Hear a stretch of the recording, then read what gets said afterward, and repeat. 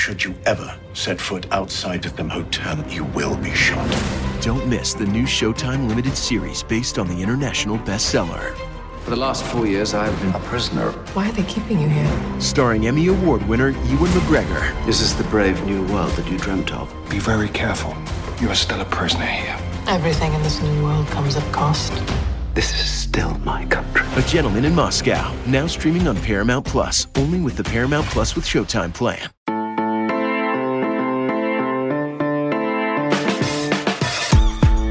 Good morning. It's Wednesday, January 15th, and you are listening to the College Football Daily, a 24/7 sports podcast dedicated to catching you up on and breaking down the day's college football news. I'm Trey Scott. I just got back from New Orleans, where I was there, obviously, for the national championship game. It was an incredible experience. I've never been there. What a weekend, and I did not get much sleep. So today, I'm glad to be bringing in Shea Dixon of Go 24/7 to help me talk about the biggest news of the day in college football, and that's that Joe Brady, LSU's offensive assistant, the Broyles Award winner, is leaving LSU, and he's headed to the Carolina Panthers of the NFL ranks, where he will be the offensive coordinator for new coach Matt Rule. And this is, 12 hours, 24 hours after Joe Brady helps lead LSU to a 15-0 season, national championship win Monday night in New Orleans, orchestrated one of the best offensive seasons in college football history. So going to have Shea come on here in a second. Was the writing on the wall? What's his surprise level? I'm going to ask him that. I'm going to ask him about what LSU does now. And I got an interesting one for him, too. If he had to divvy up the credit between Joe Burrow, Joe Brady, and offensive coordinator Steve Ensminger, how does that lie? What's the math? The percentage, the ratio there. So we're going to bring Shea on right now. And then stay tuned, because after that, I got a lot more to talk about. Okay, Shea, bringing you in. And first question, on a scale of 1 to 10, what was your surprise level when you saw the news that Joe Brady is going to the Panthers? Well, I'd say probably between a 1 and a 2. I think that I think you have to look at this as twofold, really. One, to have a meteoric rise like he had, you have to remember the only time before 15 games ago, the season opener this year, that he was a college assistant was at William & Mary for one season as a linebackers coach. So never at the FBS level nor at the NFL level had he ever been one of the on-field assistants. So getting a job as a passing game coordinator at a school like LSU and jumping from a Saints quality control guy was a pretty big leap. And then the fact that he was getting his name tossed around there in some NFL circles with, a potential OC job, anything like that, I thought if anyone's going to give him a chance, it's a no-brainer. And sure, the Panthers have one of the richest owners in sports, but yes, college coaches make more money pretty much across the board. But I think the other part, twofold of it, would be college coaches work 365 days a year. It goes from recruiting to coaching to hitting the road and evaluating and then dealing with kids to make sure they remain eligible and aren't getting in trouble and go to class and everything like that. And I think someone who's been in the NFL like Joe Brady has seen what that side of it's like. And when your season's over, you get a few months off. You have people who already prep for the NFL draft, and it's a much more obvious business kind of approach to how people run an organization. And all you really got to do is coach. And I think that's what really drew him back to the NFL. But above everything else, obviously, if you can go from 15 games into your first ever assistant job to being one of the 32 offensive coordinators in the NFL, not many people have ever turned that down, nor I bet it's probably never even happened. So not very surprised at all. I thought that he was going to capitalize on this year as quickly as he could. So, yeah, and I agree with all that. The recruiting aspect is probably something the casual fan does not understand as far as a workload for a college football coach. Before today, before he takes the Panthers job, he had obviously agreed to a new deal with LSU that was going to double his salary, probably give him neighborhood of $1 million bucks. And from there, what was the plan, Shea, was, before all of this happened, and I understand that deal while incentivizing him further and keeping him away from other colleges, was not going to prohibit him from making an NFL leap, and it certainly did not. But when that deal was inked or agreed to, what was LSU's plan? Was he going to rise to offensive coordinator? Was Steve Ensminger going to leave? Was he going to stay? We've talked about that before. So maybe what was the plan 2 days ago, and what's the plan now, do you think? I think that's probably one of the more intriguing storylines now moving forward, because it wasn't, it was going to be, as you said, in that 1.5 range as a passing game coordinator, which is a ton. That's what offensive and defensive coordinators are typically making. So I think that the thought process was with Steve Ensminger in his 60s, that if he retired now, well, then Brady would move right into LSU's OC. If he retired in a year, then Brady would, kind of call plays alongside him again for another year and then move into that role. So I think LSU is certainly promising him a path to the OC job. However quickly that came, I guess, would be determined. And now I think that's what we're watching moving forward. What is Steve Ensminger going to come back for another year? Does he say, look, I'm going out on top, and now LSU is looking for not just a replacement for Joe Brady's spot, but a new offensive coordinator as well. So I think now everybody is really watching what's going to go on with Steve Ensminger, and maybe more so than what happens with the next passing game coordinator role or whatever role they decide to fill. It was one that they created for Joe Brady. So I'm interested. I think that will be the big thing to watch. Is most knew that, if Brady stayed at LSU, he'd be the OC one day. But what does Steve Ensminger do? Will it be OC one more year? I know his contract runs through next March, not this one. Or does he, ride off into the sunset now, and LSU's looking for a couple of new position coaches? LSU could be looking to replace a lot, just as far as just quarterbacking them. Yeah, maybe those two offensive minds. I was in New Orleans, and I kind of wanted to walk up to an LSU fan and ask them this, and I didn't do it. And maybe I should have had another hurricane or two for liquid courage to do it. So I'm going to ask you now, and you can balk and you can punt on it. That's fine.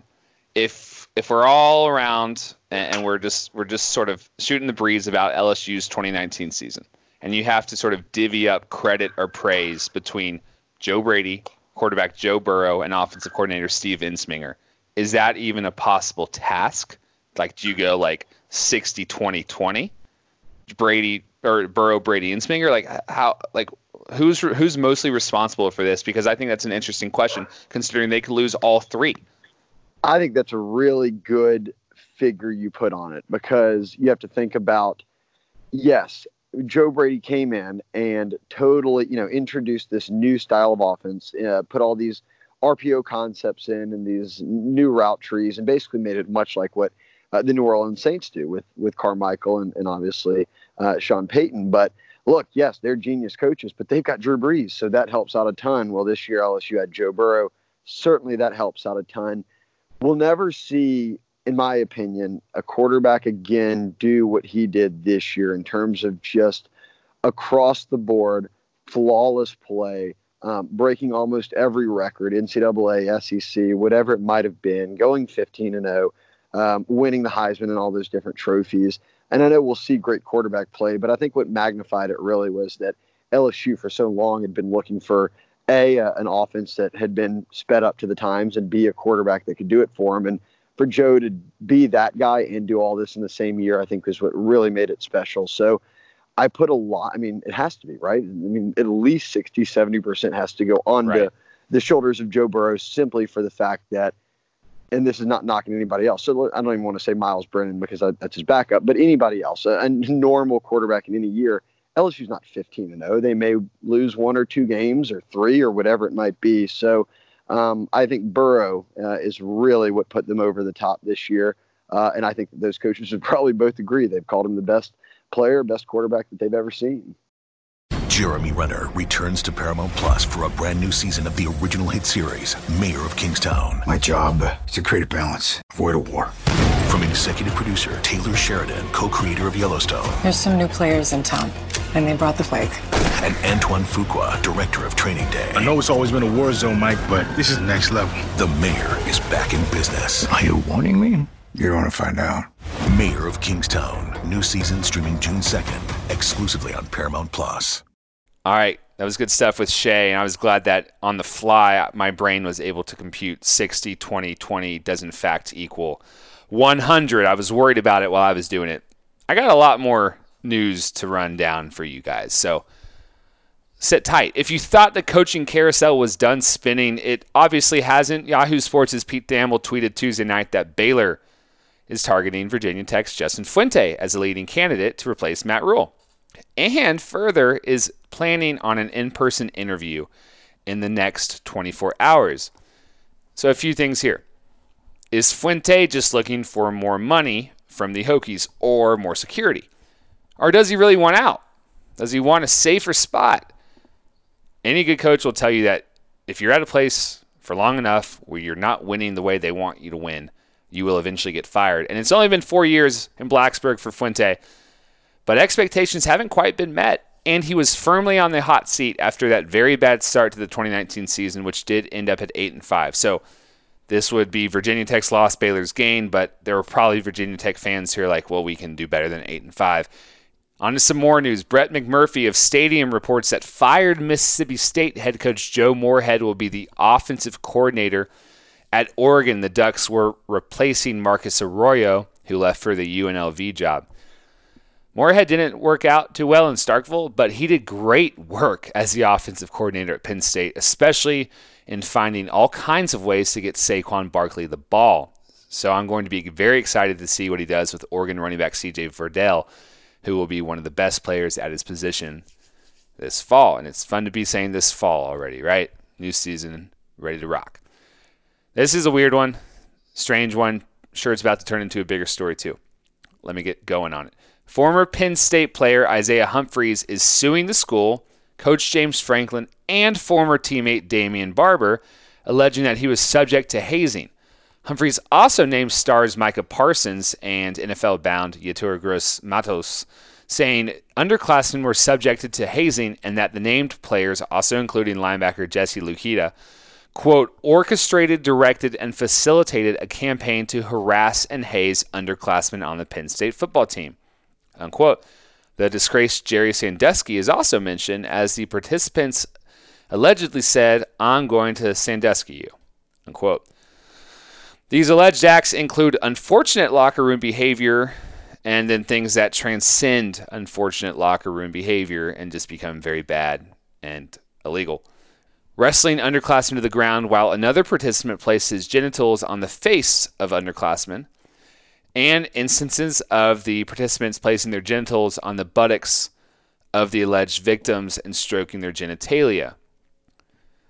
So Penn State released a statement saying it performed an investigation into the matter and pointed out that charges were not filed by Humphries, who is the son of a former Penn State player and who transferred from Penn State to Cal after the 2018 season. We will keep you updated on this one as it progresses, but it is not a good look. On to happier news. You heard yesterday that Houston quarterback D'Eriq King would be transferring. Well, the question now is where to? I still think LSU would make a ton of sense, but I want to see who they hired offensive coordinator. Does that fit King's dual threat capabilities? I think Oregon would be great. Oregon is my preferred landing spot for D'Eriq King, especially with Joe Moorhead coming aboard, because Joe Moorhead can work with a mobile quarterback. You saw what he did with Trace McSorley in Happy Valley.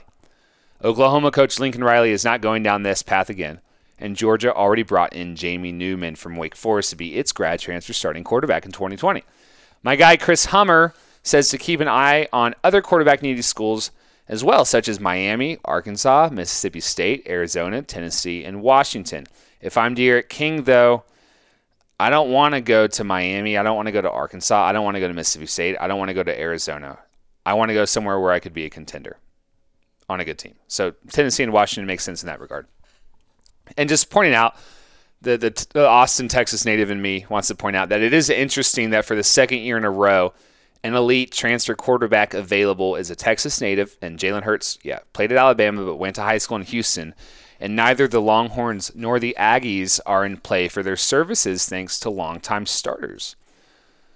So that's good news or bad news, depending on how you look at it, depending on how much you like Sam Ehlinger or Kellen Mond. Got another coaching news update. Notre Dame promoted Tom Rees, who used to go by Tommy when he played quarterback for the Fighting Irish, to offensive coordinator, the school announced Tuesday. Notre Dame parted ways with Chip Long earlier this offseason. If you follow along at 24/7 Sports, we do a yearly and annual 30 under 30 team, which is when we try to name the rising coaching stars all under the age of 30. And ta-da, we crushed it in the Joe Brady and Tom Rees additions to the 2019 team. Go back and look at it. Kind of fun. We've done it for a few years now. Got some good news for Clemson. They opened just now as the betting favorite to win next year's college football playoff. For as much as they bring back the Tigers, and while they do lose a ton, 4 offensive line starters, probably Isaiah Simmons, probably T. Higgins, probably Travis Etienne, perhaps cornerback A.J. Terrell.